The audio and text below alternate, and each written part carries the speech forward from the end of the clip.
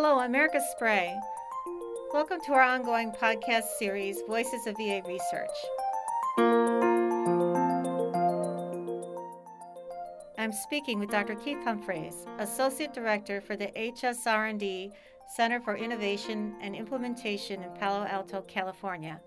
Dr. Humphreys is considered a national expert on substance use disorders. In addition to being a VA Senior Research Career Scientist, he has also served as Senior Policy Advisor for the White House Office of National Drug Control Policy.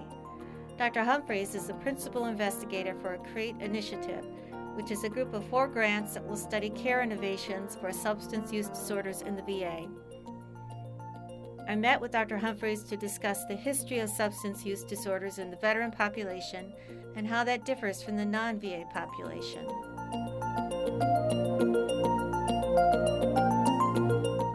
Welcome, Dr. Humphreys.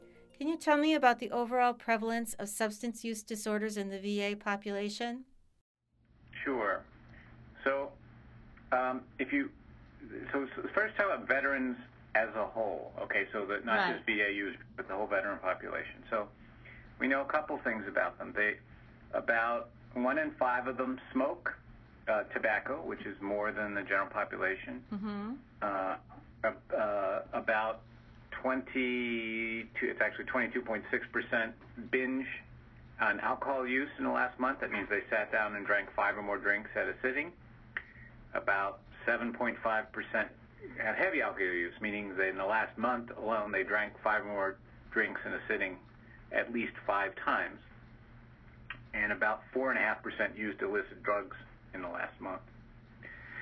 All those things are higher than what you see in comparable non-veterans. So veterans, if you match a non-veteran population for gender and age, vets do seem to use more substances. That's whole population. Now, when you go into the VA using population, that's even more so the case. So among our patients, substance use, tobacco, alcohol, cocaine, heroin, lately OxyContin, things like that, are one of the most common and costly chronic conditions that we face as a healthcare system. Are veterans with chronic illness at greater risk for substance use disorders, or do veterans with substance use disorders tend to become sicker? Yeah, I think both things are probably true. I mean, it's also true that, the severity of the substance use disorders, the course of them is often connected to how much social capital people have. So people who have more education, better jobs, better marriages, better income are more likely to have a good outcome from treatment. So if you think of the veterans as a whole, selection into the VA, because we are a safety net provider, we serve a lot of people who are have fewer of those things. Sure. So, and that would include then, and in that population, you see a lot of people, for example, who may be treated many times and relapsed many times because they have very challenging lives. Do substance use disorders vary for veterans who have served overseas during different campaigns, like Operation Enduring Freedom in Afghanistan? Yeah, each cohort has had its own experiences with substances. So when you go back to the World War II and Korean vets, Korean warrior vets, alcohol overwhelmingly dominant. Then as you move on, if you look at the Southeast Asia, Vietnam, obviously there were huge in-theater exposures to opiates and to cannabis as well, but particularly opiates. There was very pure, very cheap heroin in Vietnam. In fact, that's where a lot of drug treatment concern came about in the U.S. in the 1970s, was veterans addicted to heroin in Southeast Asia. In the more recent conflicts in Iraq, and I've been to Iraq, there's not a lot of,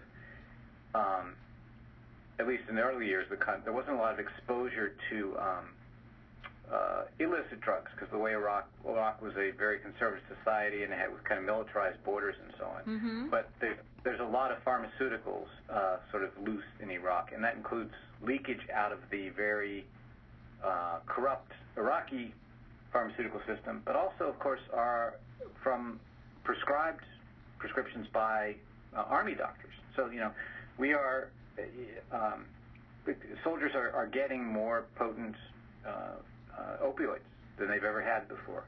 And sometimes they desperately need them. I'm not saying it's wrong, but Right. when you have a serious injury and you get a lot of opioids and then transition out of the service, you are at higher risk of having an enduring problem. And so a lot of the young guys and gals, there's more women now, of course, Okay.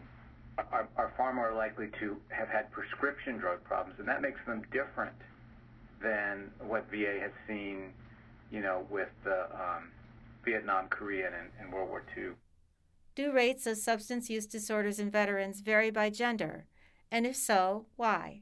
I tell you what I see. So if you look at just the world, men use more substances than women. That's Okay. true every society on Earth, okay? It's true in the United States. So there's a lot of the fact that it's male. You're going to have a lot more use, vets being male, just in that young man, for that matter, a lot.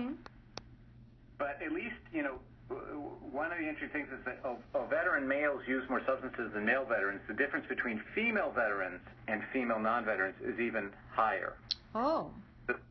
So when you look, I remember this very vividly, like in the Vietnam data, the rate of alcohol dependence among women who served in Vietnam was something like 5 times higher than women who didn't.